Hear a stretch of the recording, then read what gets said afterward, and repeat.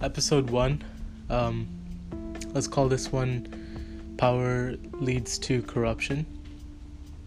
We can get so deep into this topic. There are so many questions that can be asked or formulated from the topic itself.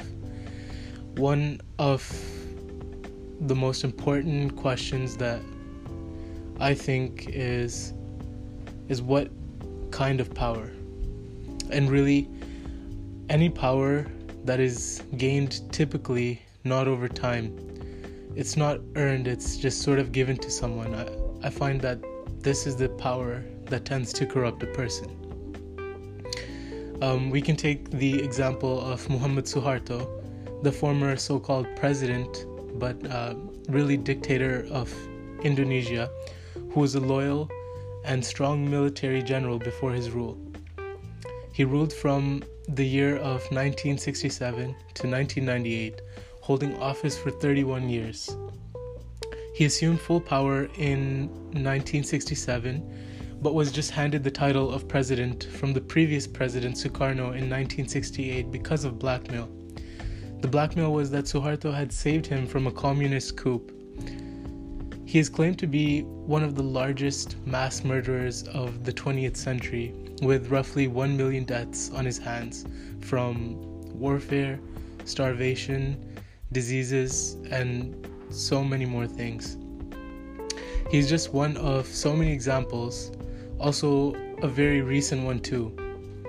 I think that it's not just in today's day and age for someone of great stature and extreme power to go corrupt due to gained power.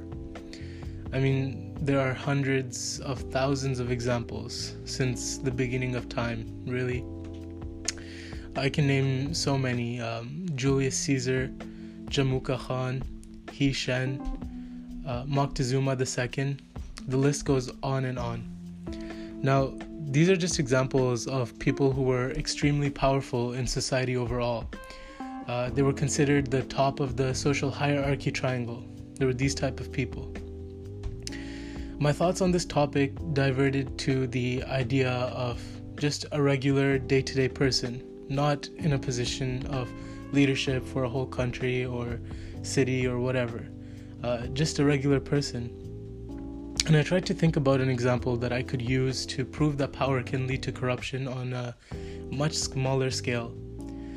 And the example I came up with is something that we might all be able to relate to